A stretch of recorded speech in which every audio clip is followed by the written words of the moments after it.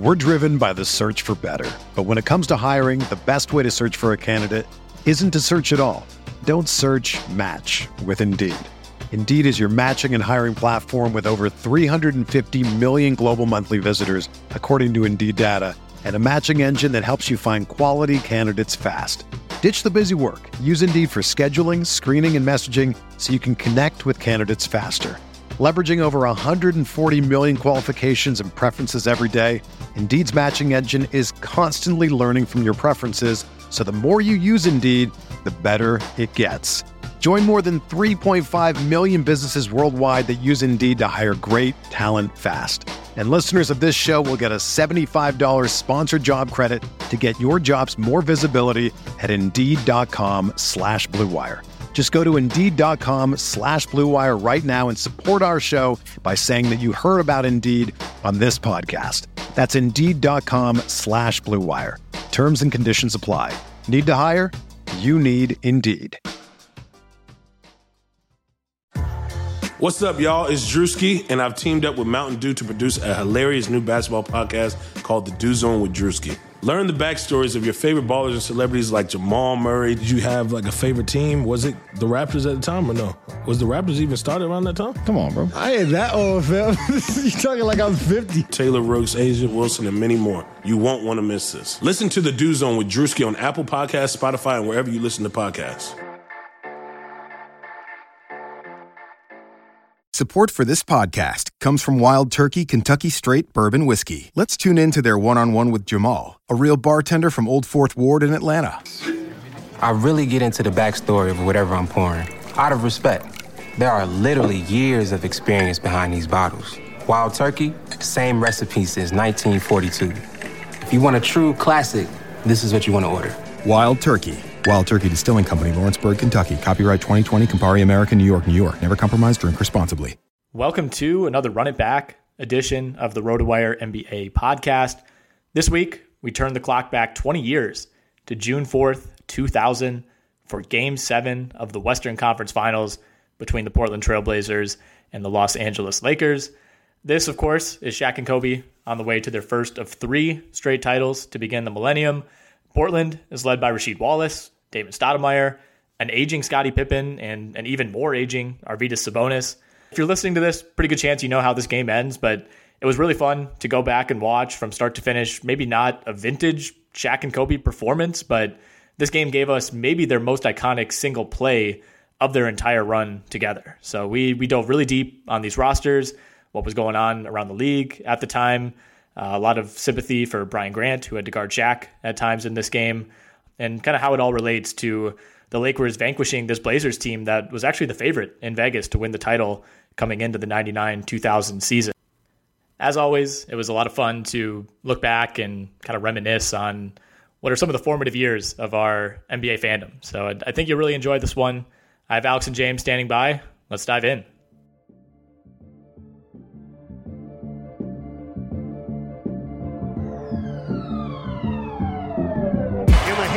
Waiters, 3 seconds left for 3 in the win. Yes! Dion has done it! I watched Marcus Morris handling the ball like he was a point guard. I watched them give the ball to Julius Randle. This brother was dribbling the ball up the damn court. First team all defense. First team all defense. I don't know about this, but Rihanna just walked in front of me. Are you kidding me? All right, Alex Barutha, James Anderson are on the line. Another NBA Run It Back. This time, we go all the way back to the 2000 Western Conference Finals, Game 7 between the Portland Trail Blazers and the Los Angeles Lakers. Guys, this was a really, really fun series. LA was up 3-1 in the series at one point. They won Game 1, lost Game 2, won Games 3 and 4, end up losing Game 5 at home, get blown out in Game 6 in Portland. And the Lakers really didn't play all that well in this game. The Blazers played, I thought, really well for about 3.2 quarters and really struggled in the fourth. But I think the biggest takeaway for me from this game, very rough night for Brian Grant.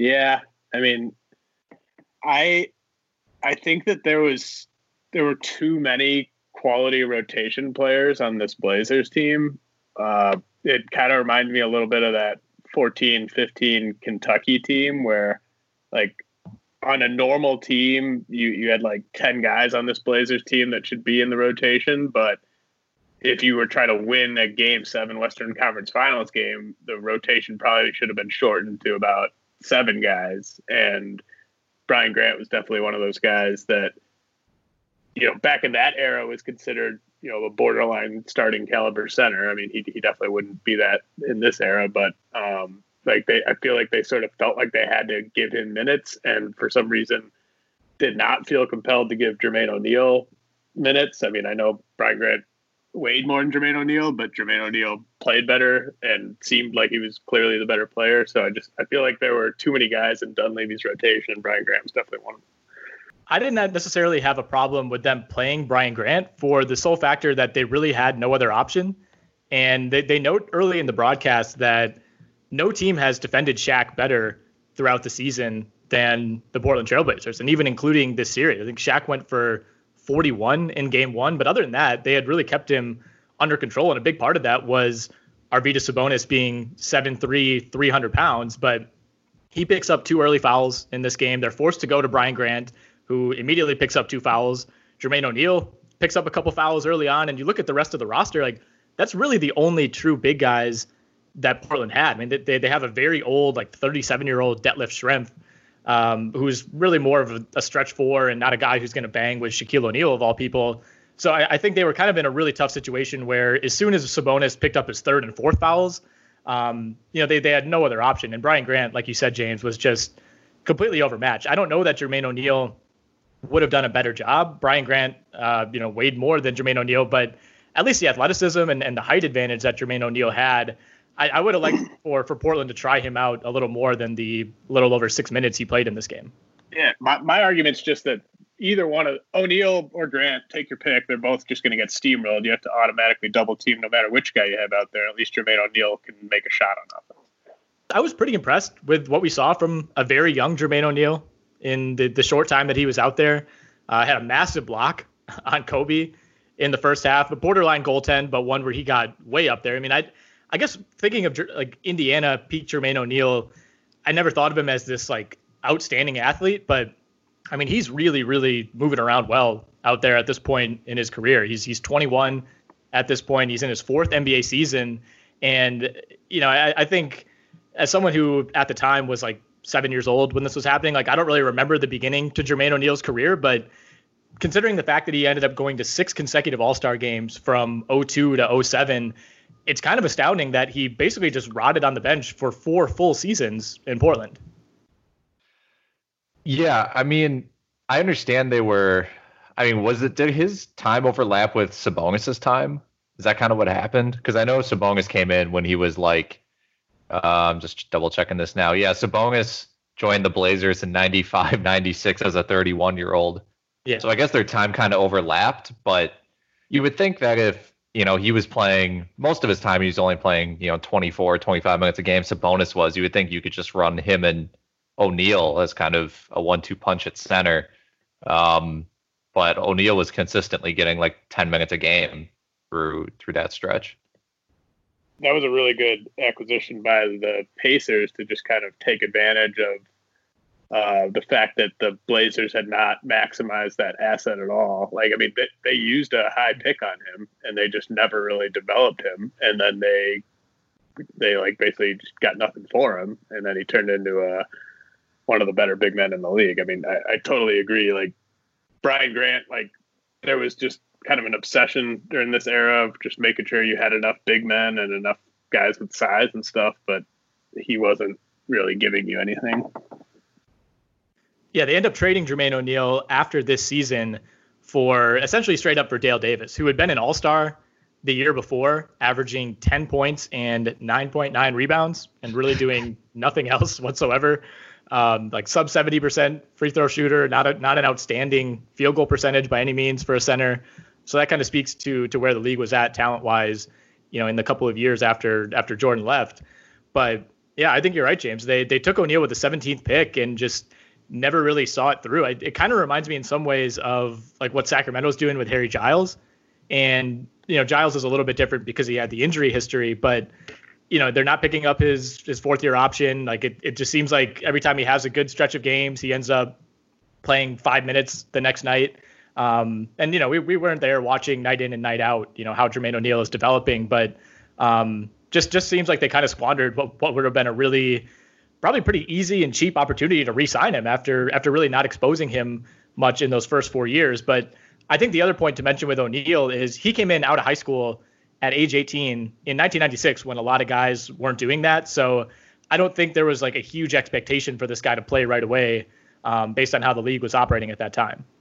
That was kind of the era where, it was, post-up game. It was, everyone was huge. And coming in, I think as an 18-year-old during that era, with probably not lifting weights. And he wasn't big in this game at all. And he was older.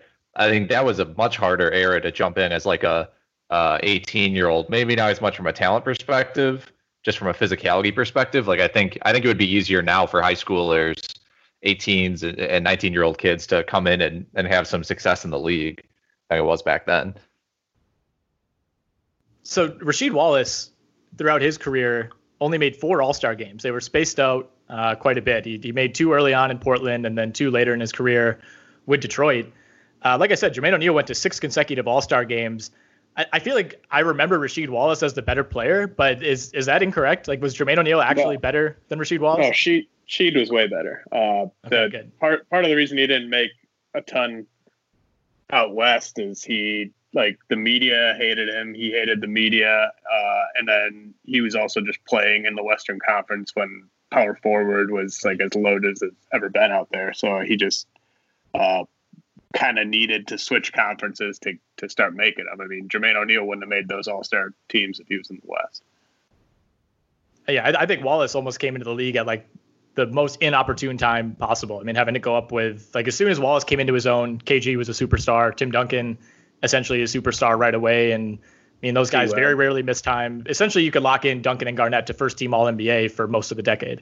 And C-Webb with the Kings. Yep. I think Rasheed Wallace is probably on the short list of guys, maybe not from a personality standpoint, but just from a skills standpoint. Like, he's on the short list of guys who would have benefited the most if he had been in this era versus the era he played in, because I just think his game would have translated so well as a stretch 5 because of his defensive versatility. And he hit a couple, I think he hit 1 3 and then maybe another couple long 2s in this game. And like his stroke is just so pure.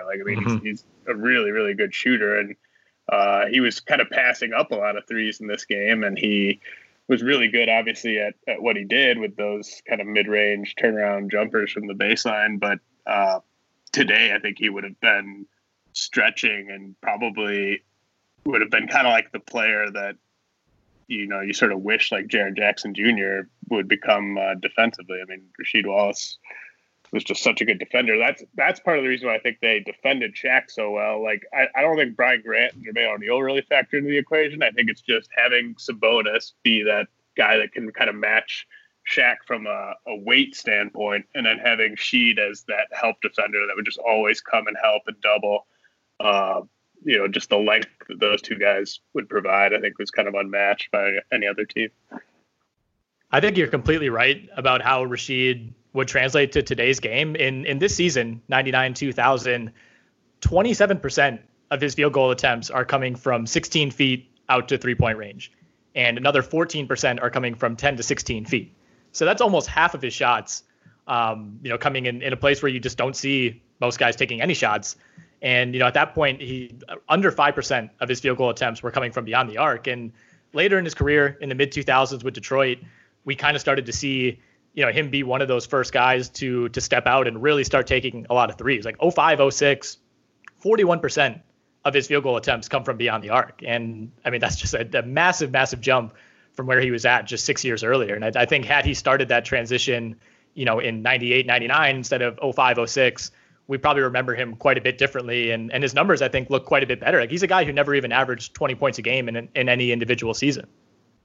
A lot of the beat writers, like for the Blazers from back then, like there was just sort of this constant theme that he never shot as much as the beat writers thought he should, as much as kind of the national media thought he should. And he was just sort of like too passive on that end of the court in the regular season. And so I think that like he could have been like a 25 point per game guy if he had ever desired to shoot that much. Yeah, I was just going to say I like the Jaren Jackson Jr. comparison, where it's a guy who's great on the defensive end, who can score a bit inside, but you can use him outside as well. He can be a 4 or a 5, create some mismatches with the other team's front court. But not a guy, who I would project to score 20 points a game either, and not necessarily a dominant rebounder, which for that era probably hurt him. People see someone who's 6'10", 225, averaging only, 7 rebounds basically in his prime. I think he probably got downgraded for that a little too much.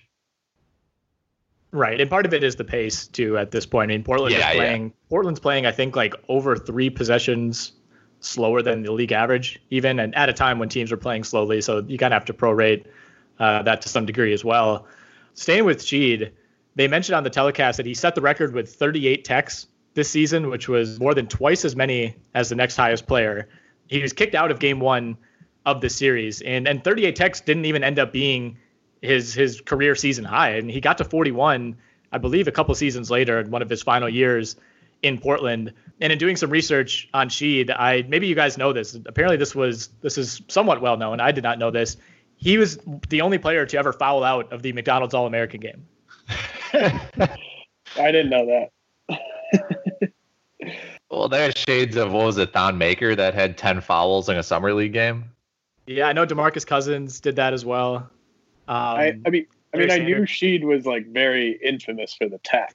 I didn't know that he was infamous for just regular personal fouls. Yeah, well, I was actually really disappointed because I read that he was kicked out of the McDonald's game, and I was like, whoa, this is one of the coolest anecdotes of all time. Like, nobody's ever been kicked out of the McDonald's game. But the video is available, and it actually turns out he fouls out, and it kind of looks like he got kicked out because he's like so incensed that he picked up his 6th foul. But he wasn't actually kicked out. He was allowed to sit on the bench for the rest of the game.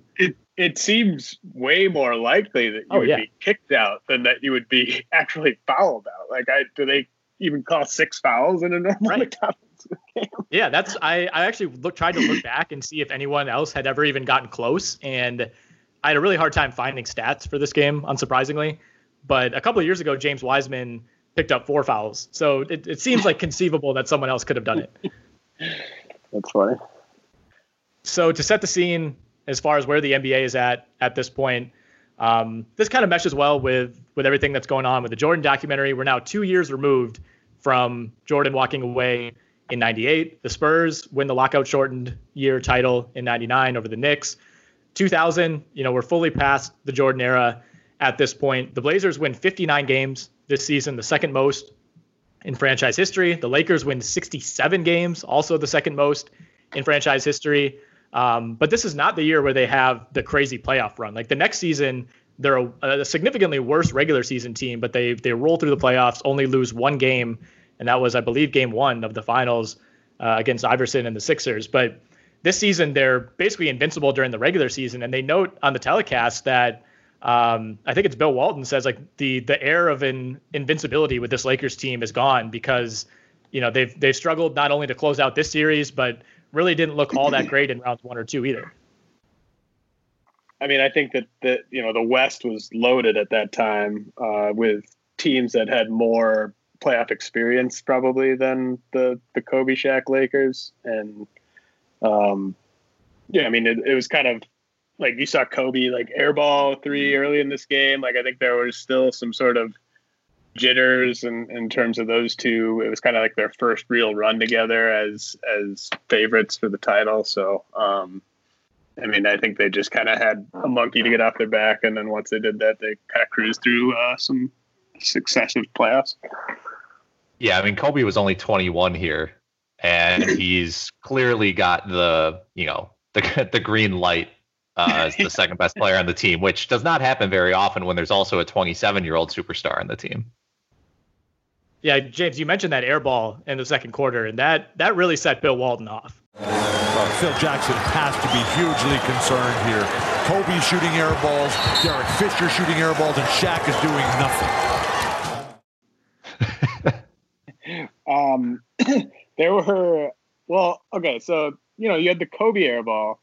It was a bad air ball. I mean, it was like a deep 3 early in clock. Really no reason to take that shot. I actually enjoyed more when I think it was.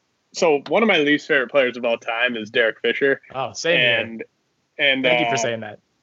And he had, I don't think he airballed it, but he just barely grazed anything, I think. And it was like Bill Walton. I think all 3 of them were actually making fun of Fisher on that shot.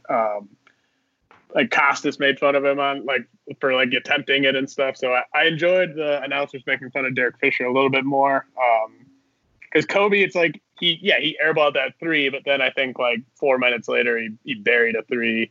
So I mean, it just kind of was what it was. I mean, he was sort of infamous for airballing 3s early in his playoff career, but I was loving the Derek Fisher shade a little bit later on.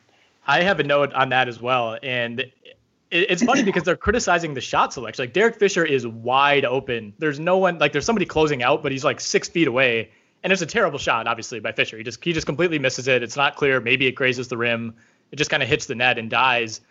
And it's not a bad shot. He was wide open. And Bob Costas, like you said, is I think his quote was, "That is not the shot they wanted there."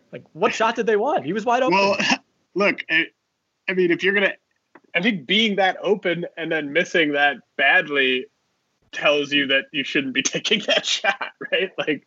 If you're gonna miss that badly and you're that wide open, then you probably shouldn't take the shot. He's a career 38% 3-point shooter. I think this was very early in his career. I don't think he'd hit a lot of the big shots that kind of bolstered his reputation later on. I mean, they were basically complaining the entire game about how bad the Lakers were at feeding Shaq. So I'm sure they're more so insinuating they weren't looking for Derek Fisher to take a shot on that possession. They were looking for them to get Shaq the ball. If it was up to Bill Walton, Shaq would be bringing the ball up and just backing Sabonis down from half court. To be fair, it was kind of strange. I think they went 4 possessions without Shaq even touching the ball early on, but I think Ron Harper hit a couple of jumpers. Kobe hit a jumper. It's not like they were just throwing the ball into the stands. But it kind of went from the Lakers need to get Shaq the ball to fast forward to mid third quarter. Bill Walton had gone the other way to Shaq is a pussy. He needs to get the ball. This is ridiculous. He only has 5 rebounds. He completely turned on Shaq, who then ends up having a great end to the fourth quarter. So one of the funniest things I thought, we're talking about the announcers. You mentioned Bill Walton. I counted, and there were 4 references to Kareem Abdul-Jabbar, which, I mean, you would expect more than 1, maybe less than 3, with it being a Lakers game. But there were 4 Kareem references. Somehow there were 3 Moses Malone references, which not a Philadelphia 76ers game. I don't know how you fit 3 Moses Malone references into this one. And then there were 2 Kevin McHale references, which I just thought was hilarious that not just one of each of those guys, but multiple of all 3. Yeah, no mention of the many superstars who were in the league at the time. Maybe a Hakeem reference would have been fitting, but I mean, I think that most of these were courtesy of Bill Walton, right? Yes, I think all of them were. Did we identify? This kind of reminds me of the last game we did. Did we identify the third guy in the booth? It's Costas, Walton, and an unknown man who has at no point is identified. That's Steve Snapper Jones. Steve Snapper Jones. Okay, that is not a voice I recognized at all. Yeah, he was. It was him and Costas, and then I think Bill Walton sometimes. That was kind of NBC's main booth for the late 90s. This was probably towards the very end of Steve Snapper's announcing career. Also interesting, I thought that they had 2 sideline reporters, 1 for each team. I don't think that happens really at all anymore. No, I can't really remember the last time that happened. I mean, they usually just cut, if they're going to use 2 other, I guess, reporters, they'll cut to something either before or after the game. I think they usually just nowadays stick to 1 person on the sideline kind of roaming around, right? Yeah, right. Like usually Kristen Ledlow has plenty of time to chat with both coaches or, get a quote from an assistant on each side over the course of, 8 minutes of play or whatever it is between those kind of breaks. The telecast is just so much different. And this isn't that long ago, but, now if you watch a game, there are plenty of shots of Mike Breen, Mark Jackson, JVG sitting at the desk, like if during a timeout or something like that, they'll flash to those guys and you're actually seeing them talk. You're seeing their faces. And part of it could be the way that this video is cut, no commercials, it was pretty clean. But the action is pretty much on the court at all times. Yeah. I mean, if they were doing like a out of commercial shot to the booth of the guys talking for like 30 seconds, I'm sure that got edited out of this version that we watched. Yeah, very possibly. Thought it was interesting. And this has kind of been a theme of a lot of the games that we've done from the 90s and early 2000s. A lot of praise for long twos. Sabonis took like 5 long twos, like the longest possible two that you could take, and no criticism whatsoever from the announcers. Like one of them, they even said like that's a great shot for him. His feet were on the line. The best part is that they were kind of talking at times about like how effective guys were from certain spots, and like I think it was Steve Snapper Jones was like, yeah, but his percentages go down the further out he goes, like failing to acknowledge that it's worth an extra point at a certain point. That's a reflection of how people thought back then, though. Yeah, and I mean, if you look at Sabonis's like career, he was taking more threes. The first 3 years of his career in Portland, he was taking 1.5 threes a game, hitting them at like 34%. So that's fine. But then over the next 2 seasons, he's down to like half a three a game.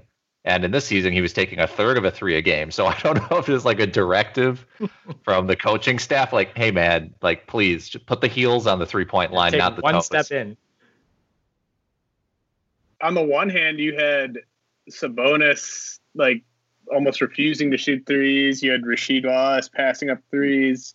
And then on the other hand, you had, like, Pippen and Steve Smith ripping off the dribble transition threes. Like, so it was kind of a, you nowadays, like you see tons of like off the dribble transition threes. Back then that was extremely rare to pull up on the break from 3. And so it was kind of weird to have a guy like Rasheed Wallace, who I bet if he'd been shooting 3 threes a game this season, I bet he would have been up over like 34% probably. Like it just looked like he was really good at hitting threes, especially from certain spots on the court, but he just really didn't want them. But yet, like, it was totally cool for Steve Smith and Pippen to just rip off the break threes. Yeah, you can tell how taken aback the booth is when I think it was Pippen who took the first one during Portland's run midway through the first quarter when they kind of get hot. And they're like, whoa, Scottie Pippen pulls up from 3. And like you said, that's something you see how many times throughout the course of an NBA game in 2020, like 10 to 15. Yeah. Pippen was awesome. Like, I thought he was, I think Sheed had the most points, but for at least the first half or so, I thought Pippen was the best player on the court. I was going to ask you just in general, your assessment of Pippen at this point, because he is 34 years old, but he's just 2 years removed from winning his 6th title in Chicago, being considered widely as the top 5 to 10 player, at least in the NBA. And he'd only played 94 games over the previous 2 years. As we know from the Jordan documentary, he missed a huge chunk of the 97-98 season while recovering from surgery. So he only plays 44 games that year.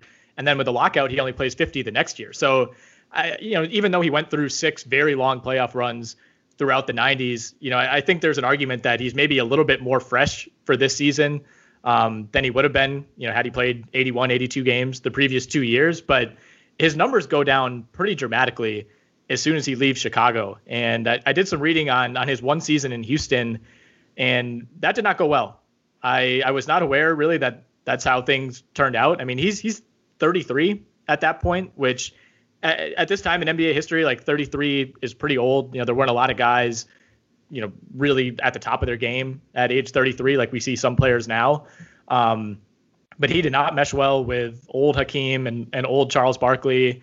And that relationship deteriorated very quickly. But he comes to Portland and ends up playing 4 years with the Blazers. So he has a decent amount left in the tank even after this season. I mean, he plays 3 more years in Portland and then 1.5 season in Chicago in 03-04. Like you said, James, I was very impressed with Pippen, but it did seem like by this point, he wasn't really trying to be like the man for this team. Like he had just kind of accepted, at least based on how he played in this game, that he was kind of more of like a super role player for this team. Yeah, to me, what really stood out was just how high the level of defense he was playing was. I mean, you just don't see guys, they're outside, what was this, 14th, 15th season in the league for him? Like, even guys like LeBron and, Kobe to a lesser extent, like guys who were making all defense teams in their prime, like almost all of those guys really kind of fall off a cliff defensively after like year 12, year 13, and he was still their best perimeter defender. And I think he just was doing kind of the perfect, he was playing like the perfect role that made the most sense just on this team. I mean, just how deep it was. Rasheed Wallace is probably the best player on the team, but he was just not hurting them anywhere, and he was doing a really good job of helping out his teammates. I thought Damon Stoudemire was pretty awful, and they played a lot better whenever Damon Stoudemire was off the court and Pippen or Steve Smith were kind of running the show. And then, like, you also just every time there was a dead ball, Pippen seemed to be like trying to calm down like one of his teammates. Like he was basically kind of playing babysitter as well. So I just thought he did a really good job. He actually made the second all defensive team this season, which is, as a 34-year-old, I don't know how many guys over 33, 34 are making all defensive teams. Yeah, especially on the wing. Right. Yeah, I think like Tim Duncan made one pretty late in his career, but quite a bit different when you can kind of plant yourself in the paint to some degree versus being a wing defender. They mentioned too, in game 5 of the series, he was terrible in game 6, but game 5, 22 points, 6 rebounds, 6 steals, 4 blocks, 3 assists. That is an extremely rare line for playoffs or regular season. Since then, it's only been done 5 times. Do you want to guess any of the players who've done it? Well, can you say the line one more time? So the parameters are at least 20 points, 6 rebounds, 6 steals, 4 blocks, 3 assists. But Pippen had 22, 6, 6, 4, and 3. Wow. Huh. Did Duncan do it once? No. A couple, LeBron? 2 of them were, no. I was a little bit surprised. No, but I don't, like 6 steals is a lot of steals. LeBron, not a huge steals guy. Jordan only did it once. It was back in '88. 6 steals. Gary Payton? I was going to just say that, yeah. No, and we're talking post 2000. So these happened in 06, 07, 13, 14, and 2019. Oh, I don't think I'm going to get it. Okay, fair enough. So in 2006, Gerald Wallace, 21 points, 15 rebounds, 8 steals, 4 assists, 4 blocks. In 2007, Andrei Kirilenko, 20 points, 11 assists, 11 rebounds, 6 steals, 4 blocks. Anthony Davis did it twice with the Pelicans, once in 2013, once in 2014. And perhaps the most surprising to me, but then when you really think about some of the crazy lines he's had, James Harden, last year against Utah, 43 points, 12 rebounds, 6 steals, 5 assists, 4 blocks. The 4 blocks are impressive. I think Harden averaged like a block a game this year, didn't he? Well, yeah, I mean, he was guarding. He was like guarding in the post like the entire season. Yeah, true. Yeah, I think he could average like 5 blocks a game, and I would never think of him as a good shot blocking guard. Like his reputation has fallen too far for that. It's beyond recovery. Well, yeah, he's not like a vertical athlete either. Like most of the blocks he's going to get are, I feel like, are just going to be barely off the ground somehow, or maybe like a surprising weak side. Grabbing a guy from behind, Yeah. So the NBA this season, like I said, 2 years removed from Jordan. I'd like to know where you guys think the NBA is at talent-wise right now. You have Shaq as the MVP this season, probably his best overall season. He also wins the scoring title for the only time in his career. We have co-rookies of the year, Elton Brand and Steve Francis. First team All-NBA is Jason Kidd, Gary Payton, Tim Duncan, Kevin Garnett, and Shaq. Really, really strong first team. And a really strong second team as well of Allen Iverson, Kobe Bryant, Grant Hill, Karl Malone, and Alonzo Mourning. So, James, where do you think the league is at talent-wise in kind of the beginning of this post-Jordan era? I think it's still in a pretty good place this season, and then I think it kind of falls off a cliff from like, you know, the season after this through like the next 4 or 5 years. I think that's kind of where it really trends down pretty heavily. But when you still have guys like Peyton and Kidd and those guys in their prime, plus you have prime KG, you have prime Shaq, you have prime Duncan, you have Kobe coming into his prime. Like, I think it's pretty good here. I mean, I think you could argue it's as good here as it was, you know, maybe in the years where Jordan was playing baseball. I just think the fact that having prime Shaq and like prime KG and Duncan, like, I mean, that's 3 of like the 10 or 12 best players of all time, all in their prime. Not to mention the guards. Yeah, I think that's a good read on it. You know, a lot of these, I feel like maybe, you know, the era that was the worst was kind of like LeBron's very early years, or like just right before LeBron, where it was just like a lot of, you know, like Paul Pierce, Steve Francis are these top 10 guys like in the league at that point. You know, Malone is like 39 years old and like still a huge part of the league. So yeah, I think it falls off pretty quickly, maybe like 4 years after this, but yeah, 99, 2000, I think was still a pretty great year as far as talent goes. I'm with you guys completely. I think we're probably 3 years away from a pretty big drop off. I think 02-03 is when we start to see a little bit of a slip. And then you're probably right with like the start of LeBron's career, like that draft, you know, ultimately ends up kind of replenishing the talent pool, but things really bottomed out for a while, like, you know, 04 through, I would say 07, 08. And I'm looking at the All-NBA teams right now, and I don't think there's ever a first team that you really say like, wow, that's really rough. Like there were always at least 5 pretty good players or great players, you know, who like none of these seem out of place. But when you start to look at some of the second teams in the middle of that 2000s decade, I mean, there was one year where, you know, you had Elton Brand as a second teamer with Chauncey Billups. You know, Gilbert Arenas made an All-NBA team. You had Peja Stojakovic. Sam Cassell was second team All-NBA in 03, 04. But even in those seasons, like first team in 03, 04 is Shaq, Duncan, KG, Kobe, Kidd. You know, you always kind of had that base of really great players, but the depth certainly fell off a couple years after this. I think where it really shows is when you get, so basically from 2000, you know, I'm looking at like who made the finals from the Eastern Conference. Like when you have the Sixers, the Nets, the Pistons, like that's brutal. When you have the AI Sixers team, those Jason Kidd Nets teams, and then even those 2 Pistons teams, like that's a brutal run of best team in a conference for a 5-year run right there. And then you have the Wade Heat and the LeBron Cavs and the Celtics teams. So like it gets better kind of the second half of that decade, but that's where it really shows is out east. Yes. I mean, I think the Western Conference, this entire, like basically since like the Hakeem Rockets, like all the way till now, the Western Conference has always been pretty loaded, but like those early 2000s Eastern Conference teams are just terrible. Yeah, like I'm looking at the 2003-04 like leaders in VORP. Like Andre Kirilenko is second, Peja Stojakovic is 5th, Baron Davis 6th, Cassell at 34 is 8th, Marbury's 10th. You have Donyell Marshall is 21st. Good like it's God.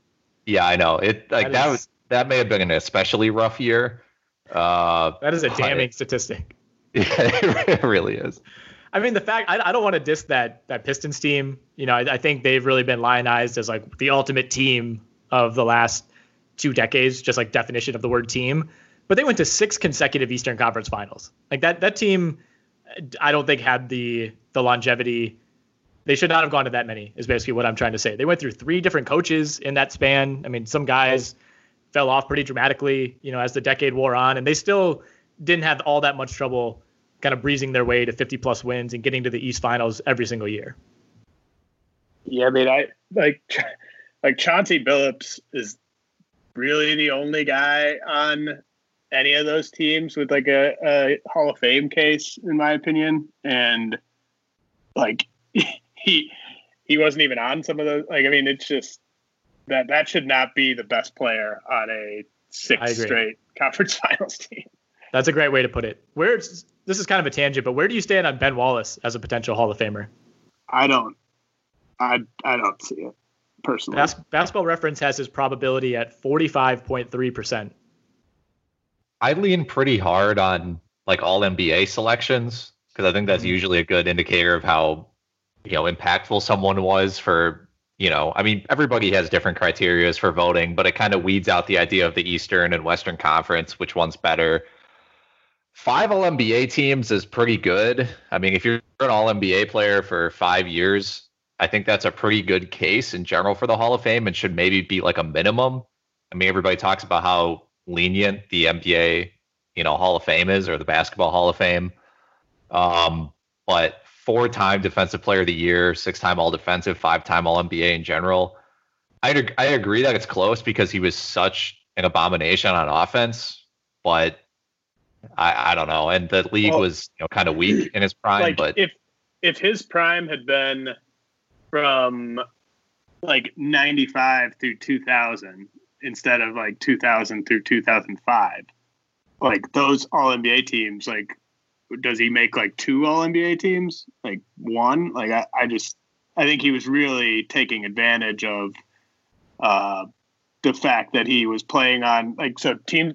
The voters would look at like how many wins the Pistons had because they're beating up on an all-time bad Eastern Conference, and then there just weren't many good options. Like you had guys like Tim Duncan was still an option, but you know, you had other guys sort of falling out of their prime and that type of thing. So I mean, I wouldn't like, I don't really care enough to like be upset or something if he makes it, but just being that bad on offense. I mean, it's not like he was like a Dennis Rodman level defender where he could guard 1 through 5.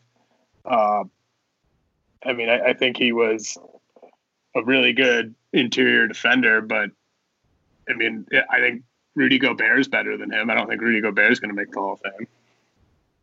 Yeah, I mean, Wallace to me, I would like to see him in because I think there's and it's tough to quantify this, but he was such a unique, like iconic player at the time. And you're totally right, James, that he came along at the perfect time. You know, his peak kind of coincided with Shaq being on the decline. And, you know, he really benefited from there just being a dearth of like really good centers at that point. And he was kind of able to coast to a lot of second team All-NBAs because of that. But I mean, he was so iconic. And like, I think the fact that guys like Mitch Richmond are getting in, like Rasheed Wallace is considered borderline, like, to me, Ben Wallace has a better resume than Rasheed, even if Rasheed was a better all-around player, if that makes sense. Yeah, it's so tough. I have zero question that like Rasheed is the better player, like at his best, like because I mean he was an all-defense caliber player at his best too, and just a 10 times better offensive player. But I acknowledge that the consistency with him is what holds him back. I mean, he just, sometimes he brought it, sometimes he didn't. Like, you know, really difficult teammate at times. I mean, that's a really tough one because I think from a skills standpoint, from like a pure talent standpoint, I don't think it's close. I think Sheed's better, but I acknowledge that Wallace has more stuff to point to on his resume. So let's dig into the rosters on this game. And this is another situation where, like the Warriors Suns game that we did last week, where you see Chris Webber playing a lot of point. Not as extreme this time around, but Kobe Bryant is basically the Lakers starting point guard. And, you kind of think of him as this true shooting guard. He really embodies everything that the shooting guard position is about. But they roll out a pretty big lineup with Shaq, Ron Harper, Glenn Rice, AC Green, and Kobe to start. So you have, obviously a guy locked in at center in O'Neal. You have kind of a true power forward in AC Green, a bigger wing / power forward in Glenn Rice, and then Ron Harper, who's 6'6", but not really a ball handler. So a lot of that ends up falling on Kobe. And, you have Brian Shaw as kind of the backup point guard off the bench. You have Derek Fisher, who plays about 9 minutes in this game. But, for the most part, Kobe really acts as the Lakers' primary ball handler. Yeah, I think it makes sense. I mean, there are plenty of times in this game where he hits someone with, I guess what we would now consider like a very classic Kobe move. It's either like a hesitation or I don't remember him jab stepping as much, but he shakes defenders pretty well at even crucial points in this game. And I don't think there's anybody else on the team doing that. So I think it makes sense for him to bring the ball up. But then, the Lakers so quickly get into the triangle offense that it doesn't really matter after that. Yeah. I mean, they're kind of copying basically the late 90s Bulls with Ron Harper would just guard the point guard, but he wouldn't really play point guard. And Derek Fisher again, I hate him, sucks.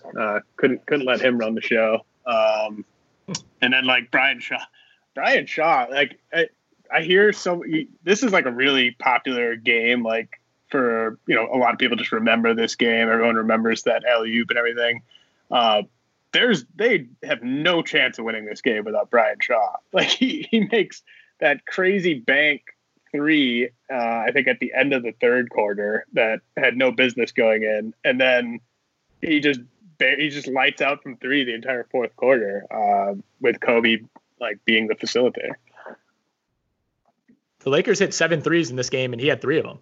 He's a plus 22 in under 17 minutes of action. Yeah, it was crazy. I don't remember that at all. Like I remember this. Like I remember the teams. I remember way more of like the Blazers roster than I do the Lakers roster because it was just so top heavy. Just Shaq and Kobe and a bunch of guys. Like I forgot that like Glenn Rice and Ron Harper were on this team. But like I just totally forgot how big of a role Shaw played in this Game 7. I really don't know much about Ron Harper, and we've seen quite a bit of him in the Bulls documentary as well. Like, do you know like what happened to him mid-career? Like, there's clearly an injury where he goes from averaging 20 a game with the Clippers in '94 to basically never averaging more than like 8 or 9 points a game the rest of his career. But I mean, through his first like 7 NBA seasons, he's 19 points, 5 rebounds, 5 assists, 2 steals. I don't remember exactly what happened, whether it was an injury or whatever. I remember like he just kind of joined the Bulls like to go ring chasing, I'm pretty sure, and like was totally cool operating in that role player role. I mean, I'm guessing he was putting up those numbers on terrible Clippers teams. Tough to say. I don't know. I can't remember if the Clippers were really good in the 90s. the early 90s powerhouse Clippers. Yeah. Yeah. Well, I mean, he ends up kind of having an Iguodala type of run at the end of his career. I mean, he won 5 straight rings from 96 to 01. That's wild.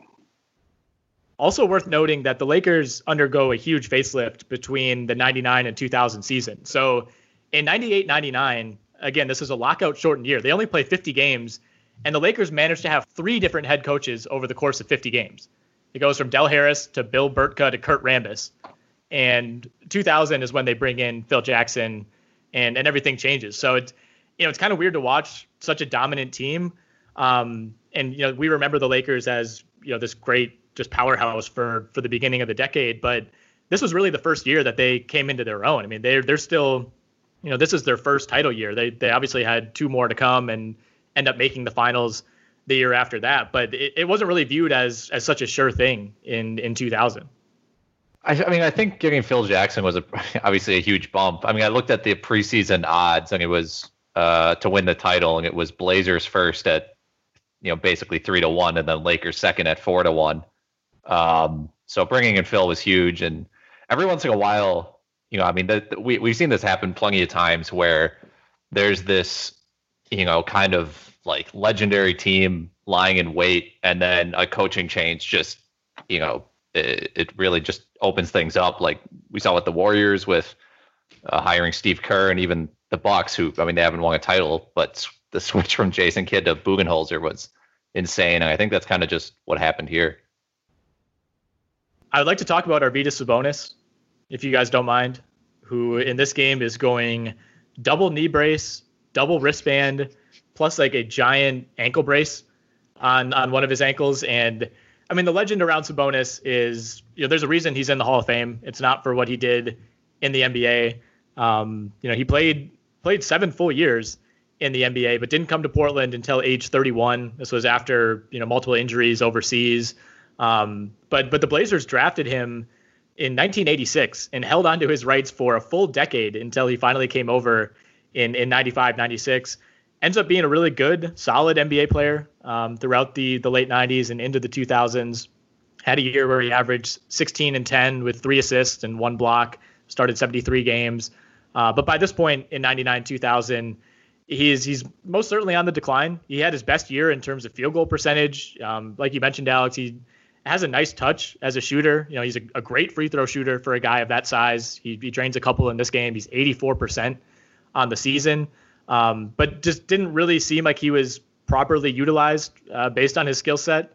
Although at age 35 and with the mileage that he had on him, probably not. I think it would have been wrong to expect too much from him.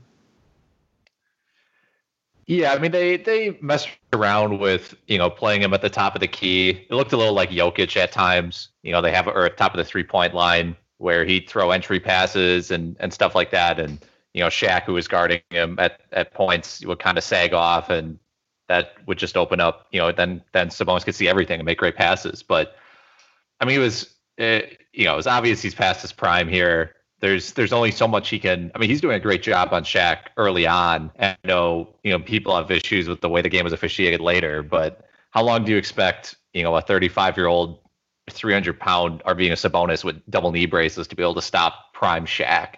Like at some point he's just going to get beaten down. But, if you go and look at Sabonis's international stats on Basketball Reference, they're crazy. He's playing in the Spanish league, which is probably second best league in the world, basically averaging 20 and 13 with 2 blocks and a steal, on like 15 shots. So he was dominant in Europe, and it's unfortunate we didn't get to see more of him in the NBA, because I think he would have been really good.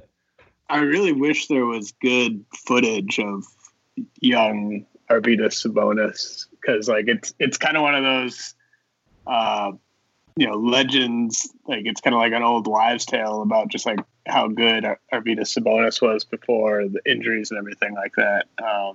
And there's just everyone sort of describes him as basically current Nikola Jokic, basically. That like everyone just talks about how amazing of a passer he was and stuff like that. It's hard to imagine him being like super athletic, although I think he probably was more athletic than Jokic. And it's just, you don't really know. Like the Spanish league's better now than it was back when he was playing in it. So it's tough to say exactly how the level of competition was back then. But I really wish there was better stuff on YouTube of young Arvydas Sabonis. Right. It is kind of the same 5 to 6 clips that you usually see when you come across an Arvydas Sabonis video or feature on NBA TV or whatever it might be. We also have a young Bonzi Wells on this Portland Trailblazers roster. Really starts feeling it in the second quarter. That kind of set off like a 2-minute span where it was just all Bonzi Wells. And that of course ended with him taking a wild shot over Kobe, clanking it off the backboard, and then immediately committing a foul on the rebound. Bonzi Wells feeling it. Kobe Bryant forced him into a difficult shot. And then a loose ball foul. So sometimes you got to corral that emotion and energy. The way Kobe is staying down, there's no gambling here. He's got size, strength, jumping ability over Bonzi Wells. Wait for Bonzi to bring it into you and then just tap it away. I don't remember if it was Bill Walton, but at least one of the commentators was getting absolutely furious that Bonzi was not being fed the ball. Oh no! Well, it was Bill Walton he was pissed that Bonzi wasn't getting more touches, but Bob Costas was appalled at some of Bonzi Wells' play. So it was kind of there were two competing voices from the booth on whether or not Bonzi should be getting more touches. But obviously just totally looked like a black hole. But the best the Blazers played in the entire game was when they went to the Sheed, Pippen, Steve Smith, Bonzi Wells, Sabonis lineup, and they basically had 4 wings with Sabonis, and like that was just giving the Lakers all kinds of trouble. That's how they built that 15-point lead. Getting Damon Stoudemire out of there was huge. Getting Brian Grant out of there, I thought that was their best lineup because it didn't really matter who had the ball. Like all 4 of those guys, other than Sabonis, could take their guy one-on-one, and they were getting like every rebound at that point. So I'm sure it was, Mike Dunleavy. I'm sure he tried to tell Bonzi, like, every time you touch the ball, you don't have to try to score. But I'm sure he was kind of a frustrating guy to coach at that stage of his career. Yeah, good luck with that one. You kind of mentioned it, James. The Blazers basically got played off the floor whenever Brian Grant or Detlef Schrempf were on the floor. Brian Grant was a -14 in 7 minutes and 49 seconds. Detlef Schrempf also a -14 in about 21 minutes. Sabonis +10. Damon Stoudemire somehow +6 in his 19 minutes. Bonzi was positive. But as soon as Brian Grant came in, like you could just tell on his face, you could tell by the way Bill Walton was talking about him, like kind of almost in like a sympathetic way by the time it got to the fourth quarter. But it's almost like the Blazers knew that they couldn't tread water when Sabonis was out of the game. I mean, using Damon Stoudemire to try to like push a ball in transition would have made sense. I mean, he's extremely fast, but like getting into that like clunky half court game, he just didn't make sense out there. And I mean, I looked at the pace that this series was played at, and it was 86.8, which is insanely low, like 20 fewer possessions per game than the modern NBA. But yeah, without Sabonis in there, it was pretty rough. I mean, they probably could have, there could have been moments where they could have gone Sheed at the 5 and tried to, get Shaq to spend more time on the perimeter or something like that. But at the same time, like you also have to have Sabonis out there. So that idea doesn't really make sense.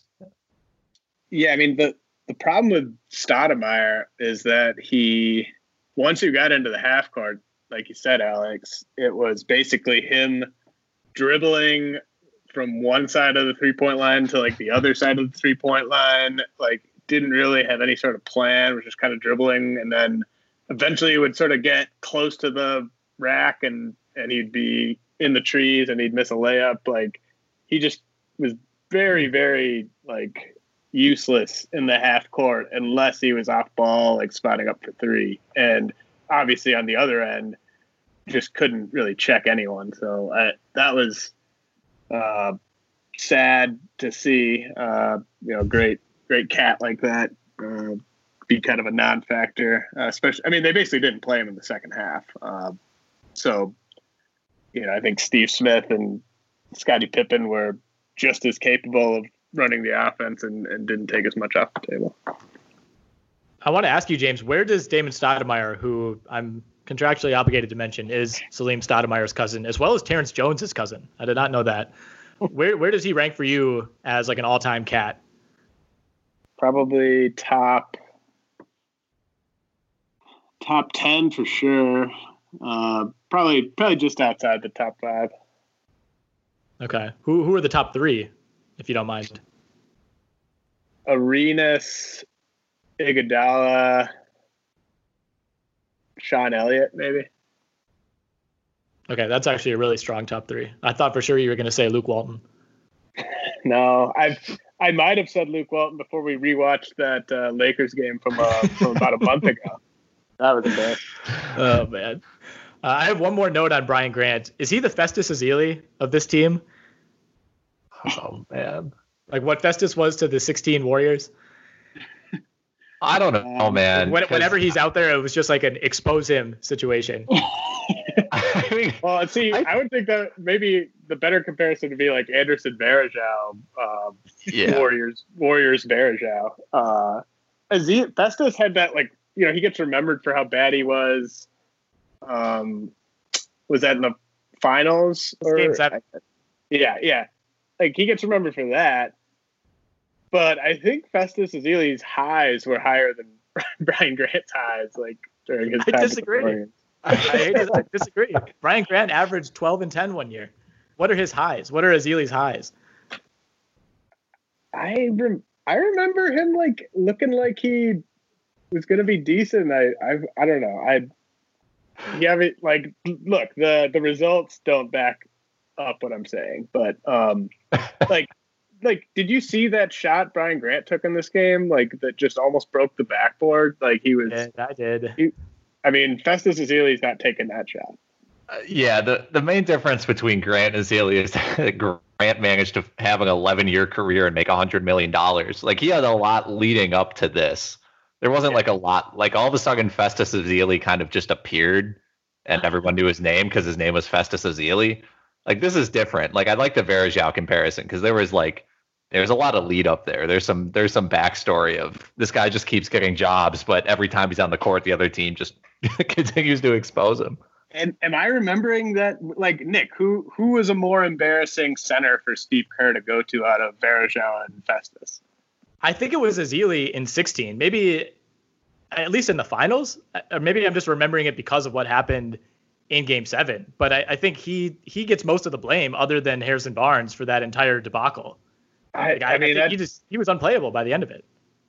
But he never played in the NBA again after that game.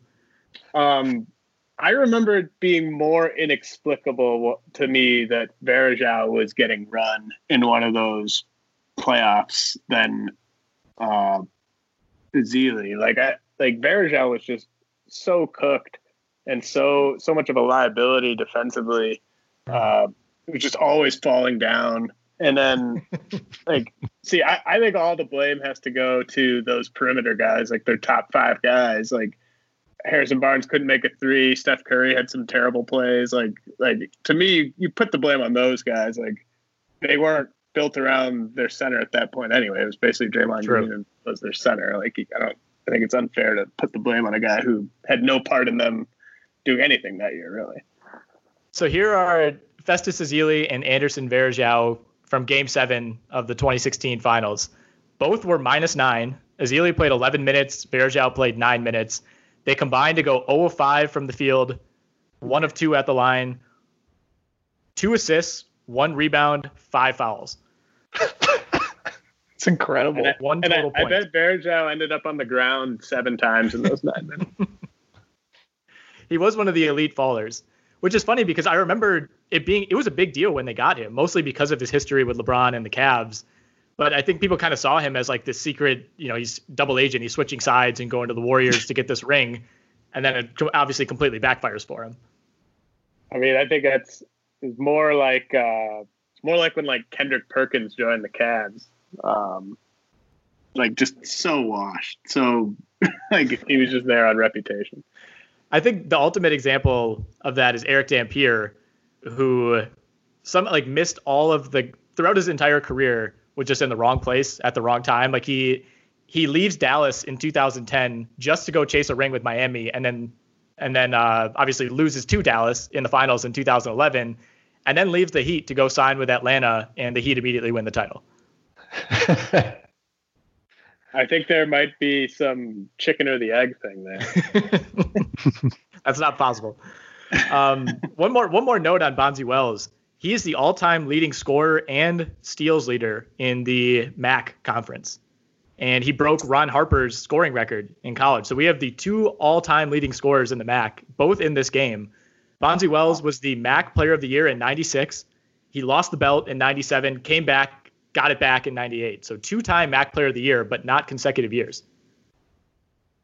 So he was was he a 4-year player? I think he had to be, right? If he has a career scoring for a conference, it's got to be. It's 4. I'm looking at it now. He does not. He does not play like a 4-year college player. like if you didn't know anything about Bonzi Wells, you would just guess that he went straight to the league out of high school. Yeah, I would guess that he came out. He skipped 11th and 12th grade. It just came out after sophomore year. Yeah. No, his college numbers are actually pretty ridiculous. There's no minutes played data for his senior year. That's the most confusing part of all of this. It's been redacted.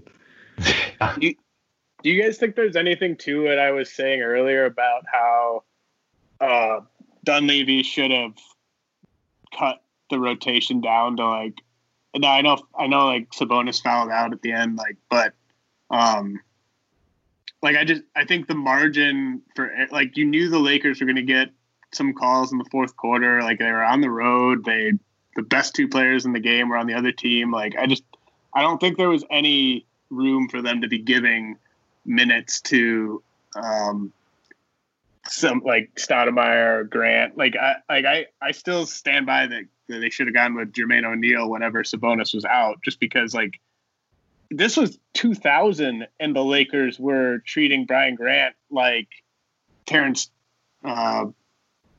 or Tony Allen, guys like that get treated 10 years later, where even teams weren't just leaving guys, but they were just leaving Brian Grant. I feel like they needed to shorten that rotation, and they just sort of had too many quality guys for him to feel good about shortening it. But they clearly, whenever those bad guys were off the court, they excelled, and then they would kind of take a step back whenever one of them would come in. You think maybe Schrempf could have seen more minutes somewhere? I'm mostly surprised he didn't take a single 3-pointer in this game, which I don't know how you played that last Schrempf 21 minutes and don't kick him a 3-pointer. Right, that's what I was going to say. I don't hate that he played the minutes that he did, but he went 3 for 3 from the field, but I didn't feel like he had a great game. I think he, like you said, you need him to space the floor more than he did. Yeah, because you just could have had 10 minutes where it's Sheed at the 5 and Schrempf at the 4, and that would have made more sense than half the other stuff they tried. I definitely think Sheed was one of those guys who strongly felt that he should not ever play center. That's just such a time-honored tradition among power forward, tweener types from kind of that. Center used to be a glamour position, in the 90s and 80s and stuff. There wasn't any shame in being the center, but from 2000, 99, 98, 2000, all the way till today, there's just a certain type of tweener guy that just hates playing center. And I think that definitely applied to him. He never played more than 16% of his minutes at center until he was 32. So that was 06-07. And then at that point, he had to play center. I can't really nobody wants to guard Shaq. I get it. Yeah. So, in this matchup, I sort of get it, but I don't think it was just exclusive to when they were playing Shaq. No, I don't think anybody had conceived of the idea that, hey, what if we put him at the 5 and make Shaq guard him on the perimeter? That would have been that's a huge what if for the entire league. Not even Sheed. People were not. I think the league was just entirely afraid of Shaq, defending Shaq, that nobody really thought to ever turn the tables on him. And the only way I guess they did that was hack a Shaq, and that's not really what we're talking about.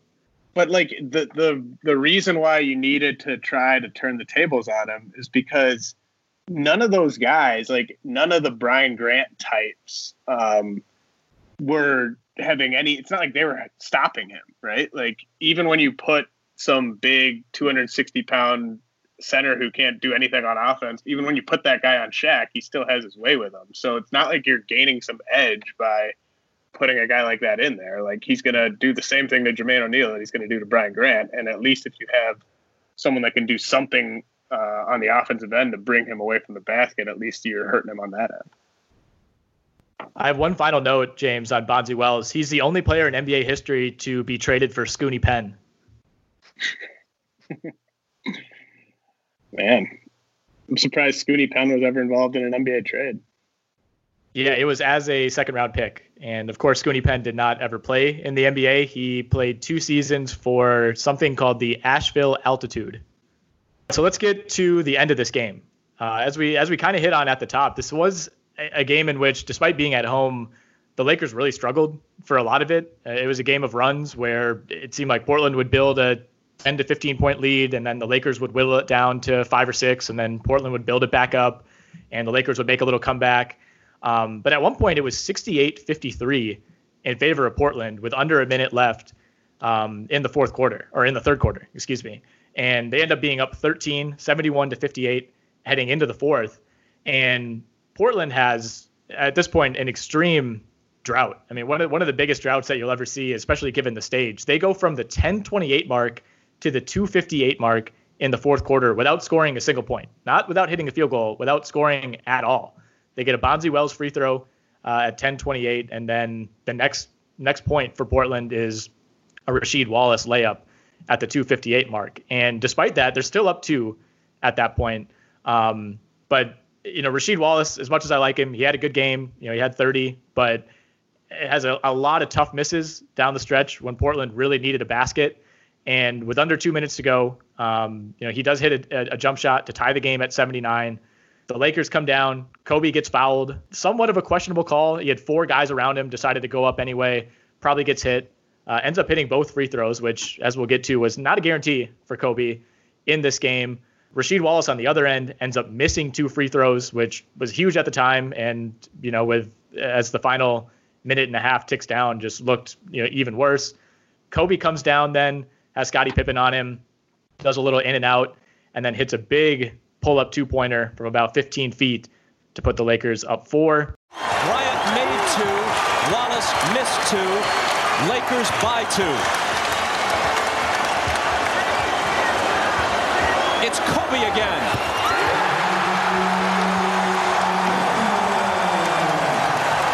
A 20-point swing. Once down by 16, they lead by 4. On the other end, Portland comes down, and Scottie Pippen just immediately jacks up a 3 from the wing, which, given the time and situation, it was just under a minute. They're down 4. Obviously not a 2-for-1, but you start thinking about, maximizing your possessions at this point. Did you guys think that was a little bit of a reckless 3 by Scottie? Yeah, I mean, he kind of, Sabonis tries to set him a screen. It was Sheed. And as soon as he sees the defender shade just an inch to, kind of play that, he just pulls up. And yeah, I don't think that was a great shot. I mean, that's one of those shots that you feel like you can get almost at any point in a possession. Yeah, I don't know. I mean, Scottie just got scored on, so maybe he felt like he had to respond. In Scottie's defense, the shot selection by his teammates in that entire fourth quarter was pretty atrocious. Like, there was just Rasheed had some bad misses that he probably you could tell on a couple of them, it wasn't his normal shot for him. You wonder if the pressure was maybe getting to him a little bit. He missed those free throws, but Bonzi had some terrible shots. Steve Smith had some terrible shots. There were all of his teammates were taking terrible shots, and I'm sure that he was kind of annoyed at how bad the shots they were taking was. So he was kind of thinking well, if we're gonna go down, I want to at least try to do my thing here, because he's probably their best bet for a contested 3-pointer in this situation. So yeah, it's not an ideal shot by any stretch, but far from the worst shot selection in that quarter. Yeah, the Brian Grant shot that you referenced earlier was during this stretch as well. Yeah. At the 2:30 mark, he almost shatters the backboard, and they almost had to stop the game. But the Scottie shot, I'm with you guys. It's one of those, if he makes it, maybe it changes the course of the game. All of a sudden, Portland's down 1, and we talk about what a ballsy shot it was by Scottie Pippen. But a little bit of a rush, like you said, Alex, a shot that if you need to, you can probably get 15 seconds later if nothing is there. But after the Pippen miss, that sets up one of the more iconic moments from the entire Lakers three-peat. Portland has 3 timeouts left. The Lakers have 2. Bryant to Shaq. Yeah, we have Kobe, who just scored on Scottie by breaking him down with this in and out move. Scottie comes down to miss a 3. Kobe ends up with the ball in his hands after the rebound. Scottie's on him again. He, I think, waves off someone who is considering setting a screen for him, and then he hits Scottie with this crossover that sends Scottie flying. It's embarrassing. And so then he's driving to the basket. All 5 Trailblazers players run to try to stop Kobe from shooting this 14-footer. And Shaq is basically in the dunker spot at that point, goes up and catches. I mean, it's one of the most iconic alley-oops probably in NBA history, but just an absolute not a good sequence for Scottie Pippen to end this game. Well, you wonder, I mean, this iconic alley-oop probably never happens if Kobe wasn't such a chucker the rest of the game. Like, Nick, you mentioned like when he attempted that shot in the lane, surrounded by 4 Blazers. Like, I think it's a safe bet usually to just assume that Kobe's going to take the shot. So like, you run over, you're like, well, there's no way he's passing here. Like that type of mindset, right? So they made the right play. Bad defense for sure, but not the type of defense you would play on almost any other player. But you just sort of assume Kobe's going to take that shot. I mean, it was a nasty crossover, and not one that we generally see in this era. I mean, this was kind of the start of like the Allen Iverson, like the crossover era, and I just don't think Scottie was ready for it. The celebration by Shaq after the dunk is almost more iconic than the dunk itself. Yeah, it's a great celebration. No one. It's weird, like watching these games from, I guess, probably like pre-2010, people just celebrated differently. I don't know how to explain it. There was a lot more like fist pumping and like pointing and just like hyping yourself up after making a layup in contact. Also, like for instance, if it's Dwayne Wade like throwing that lob to LeBron James, like LeBron James immediately like celebrates with Dwayne Wade. Like Kobe throws the lob to Shaq, and Shaq just runs right by Kobe and celebrates with the guys on the bench. Yeah, Kobe. You can see Kobe reaches out for like a a high five as Shaq is running back. Shaq doesn't even look at him. Yeah, Shaq's like, whatever, man. So down the stretch, I mean, that basically put it away. That puts the Lakers up 85-79 with 49 seconds left, but Portland comes back, and Rasheed immediately hits a really, really deep 3, which leaves Bill Walton in awe that anybody could shoot the ball from that far and make it. So it's 85-82 with 34 seconds left. The game is not over at all. And this is when the Lakers' free throw issues really come to a head. I mean, Ron Harper ends up missing the front end of a double bonus on the next possession. The possession after that, Kobe misses 2. Robert Horry ends up making 2 and then immediately missing 2 the following possession. And then Horry misses another one with about 2 seconds left. But Portland ends up taking some really bad shots. You know, they're kind of frazzled, time's running down, you're on the road. But I think there's an opportunity here for Portland to at least like kind of make this a game at the end if they just hit one more shot over the course of the final 30 seconds because of just how bad the Lakers free throw shooting was. Well, do you guys think so they fouled when they were down 3 with 33 seconds left. Mm-hmm. And I think that was Harper who went 1 for 2, right? Yep, and that's correct. They're up 4. Like, do you think they made the right decision to foul down 3 with 33 seconds left? I don't think so. No, I think there's enough time. I didn't need. Yeah. I mean, I think you're looking at probably, and again, you have to assume you're getting a stop or the strategy doesn't make any sense. If you assume you're getting a stop, the worst case scenario is you have like 8 or 9 seconds on the clock. I mean, I think the best case for fouling is that Sabonis is fouled out and you're worried that you might not get a rebound on a miss because Shaq's just bigger than everyone. but you also have 24 seconds to try to force a turnover. Right. You could maybe end up getting Shaq to be the guy that's at the line, depending on how things work out. I just thought it was a very weird decision to foul Ron Harper with down 3 with 33 seconds to go there. I wonder if Dunleavy called for that or if it was just a panic foul. As soon as Sheed hits the 3, everybody's kind of scrambling, and then maybe somebody thought that they had less time on the clock than actually was left. Yeah, you never know who. It definitely could have been a player there, but. Mm-hmm. So we know what happens from here. The Lakers, of course, advance to the NBA Finals and end up getting their first title of the Kobe Shaq era. They beat the Indiana Pacers 4-2. Let's empty out the notes, guys. Anything that we missed at all pertaining to this game? Anybody on either roster? I thought it was a really, really, really good move by Phil Jackson to leave Shaq in. He picked up his third foul with 6 minutes to go in the second quarter, and Phil left him in for almost the entire rest of the quarter.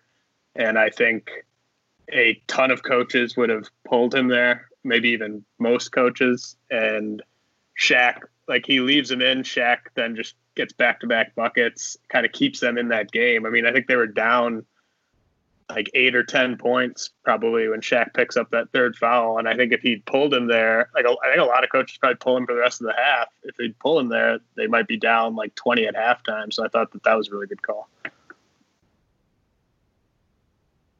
Yeah, I think leaving guys in is, in this situation, I feel like you just leave them in. I can understand I don't know. I guess I'm more in favor of leaving guys in. He only picked up one more foul the rest of the game. So kind of. And a couple of his fouls were offensive. I didn't feel like there was a huge risk. Like Sabonis guarding Shaq, you just know if he plays 30 minutes, he's gonna foul out. It's just gonna happen. You didn't feel like Shaq was gonna be put in a situation where he was going to be picking up fouls the rest of the way based on who he was guarding. Well, and then I also have a note that you asked before we started recording, Nick, whether the officiating was as bad as some people make it out to be.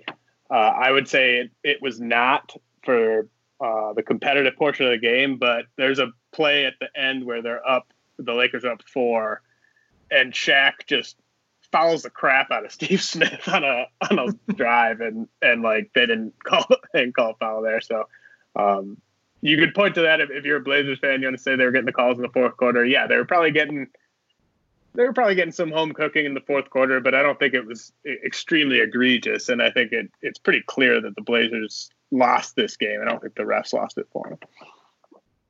The Steve Smith one was insane. And I think it was late enough in the game where at the time you're kind of oh, whatever, it happens with 19 seconds left, but the Blazers are only down 4. And with the way that LA ends up shooting free throws, that would have mattered big time.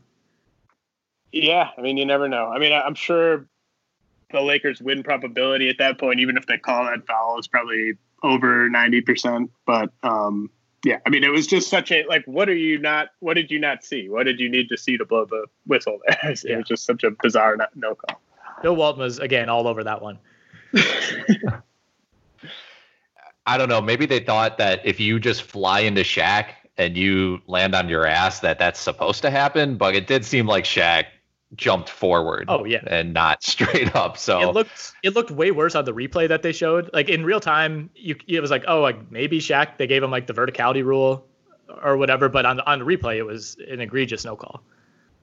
Also, Shaq could have just not jumped there at all and waited for Steve Smith to put the ball in the air, and then he could have just blocked the crap out of it. So very unnecessary. I think my favorite play in this entire game that we haven't talked about yet was do you guys remember I think it was a give and go from Brian Shaw to Kobe at the end of the first half, where it was just a really small window and Shaw hit him for I think it was a left-handed dunk maybe. I thought that play was really, really cool. Just the pass and the finish. No, that was it. I remember the dunk. I don't remember the pass. I'll have to go back and check that out.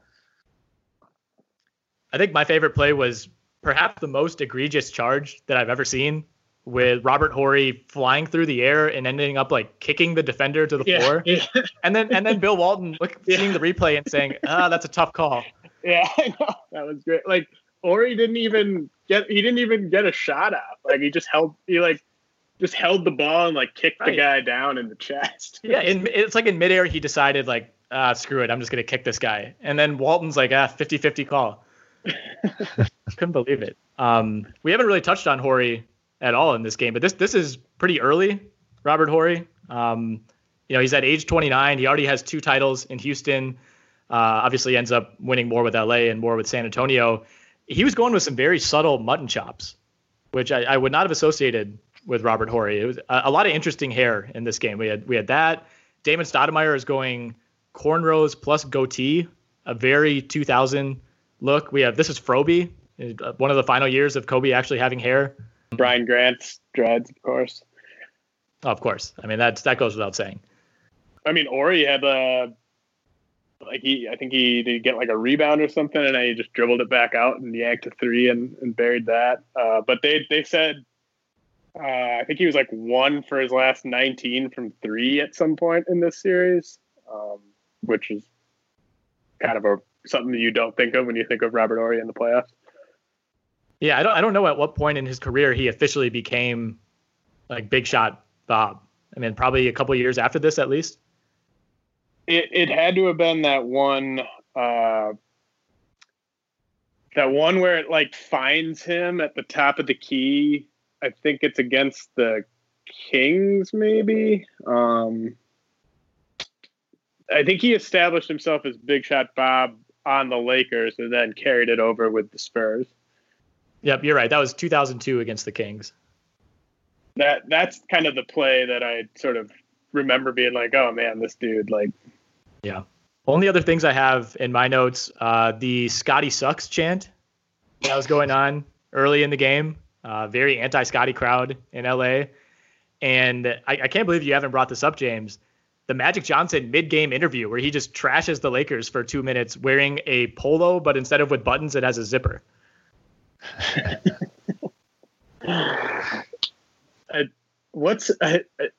Ahmad Rashad's relationship with like the best players from that era, why is he like best friends with Michael? Like you can tell like only Ahmad Rashad would have gotten that interview with Magic there. Like just I need to see like a 30 for 30 on just how Ahmad Rashad's become such good buddies with all these NBA players. Yeah, I don't know, because he's obviously prominently featured in the Jordan doc too, and he's quite a bit older than MJ, right? Yeah, I think he just turned 70, didn't he? Ahmad Rashad. Yeah. I mean, because he was an NFL player, right? Yeah. And then he was retired, and then he becomes an NBA reporter, basically kind of like a Craig Sager type of reporter, and he's hosting NBA Inside Stuff and everything, but just like the guys who became Michael Jordan's best friends is one of the more fascinating things to me for that documentary, because there's that other guy that like looks like he's like from like the disco era that like on his credits it's like former like something and best friend of Michael Jordan, and you just could not find a guy to look less like you'd imagine Michael Jordan's best friend to look like. I was listening to a podcast. I don't know what that guy's name is either, but I listened to a podcast about the documentary, and the director said that Michael Jordan personally requested that guy be listed as his best friend. What? Yeah, he said he called days before it aired and was like, "Hey, can we change this? I need him to be listed as my best friend." That is wild. The charge circle is dotted. It's like a dotted line in this game. I can't think of anything more nonsense for like, there's no reason it should be dotted. Like, how are you supposed to know if a player's foot is like in front of it or behind it when it's in the spots in between? And at one point, Rasheed Wallace misses a dunk, but I did respect that even on the missed dunk, he slapped glass. And that made me wonder why nobody slaps glass anymore. It's a tech, isn't it? Oh, that's horrible. That should not be a tech. I know they don't always call it because LeBron does it and doesn't get teed up, but I think it's technically supposed to be a technical foul. It definitely is in like high school and college. I can see that, but I feel like in the NBA that should be fair game. Oh, I agree with that. Yeah. Well, and the part two to the Rasheed thing too is the next possession he gets a dunk and makes sure that he finishes. Like gets way up there on just like a drop step dunk. Yeah, you can't miss. I mean, if you miss a dunk, you got to make sure the next one's going in. I think those were the only two. Yeah, those are the only two notes that I have left. Other than, I mean, I have written down that Kobe at one point in the fourth quarter takes a pull-up contested mid-ranger on a fast break. Could have ended up being a lot more disastrous had this game been closer. But it was one of his only. There wasn't too much of that going on in this game, so it didn't end up factoring in too much. I mean, it was much more egregious in the other Kobe game that we watched. Yeah, I mean, Kobe only taking 19 shots in this game, a pretty low number. I mean, it was by far the most on the Lakers, but in a game where Shaq only took 9 shots, it was pretty evenly distributed for LA. I mean, you had 1, 2, 3, 4, 5, 6 guys who took at least 6 field goals. Yeah, he was a lot more reserved in the series, and I think that makes sense given, kind of the point in his career where Shaq was, stuff like that. Yeah, I mean, we're still he jumped from 22 points a game this year to 29 the next year. So I think we're kind of like 1 year away from Kobe truly becoming the Kobe that we know now. Right. Shaq took 99 free throws in this series, which unbelievable. That's a lot of free throws. Yeah. All right, fellas. Does that do it? Yeah. I think so. All right, another one in the book. I don't know where we're going to go next week. There's been a lot of banter in the chat about what to do next. We could go back to a draft. I personally would love to do a dunk contest. I know there's not a lot of support for that outside of me. But we'll conference over the next couple of days and be back with another one next Tuesday.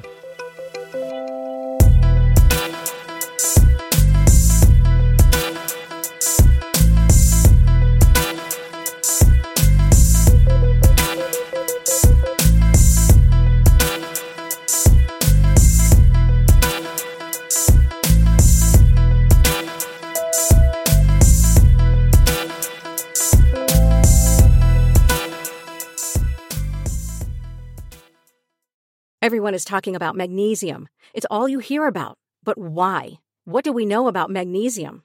Well, magnesium is the #1 mineral that 75% of Americans are deficient in.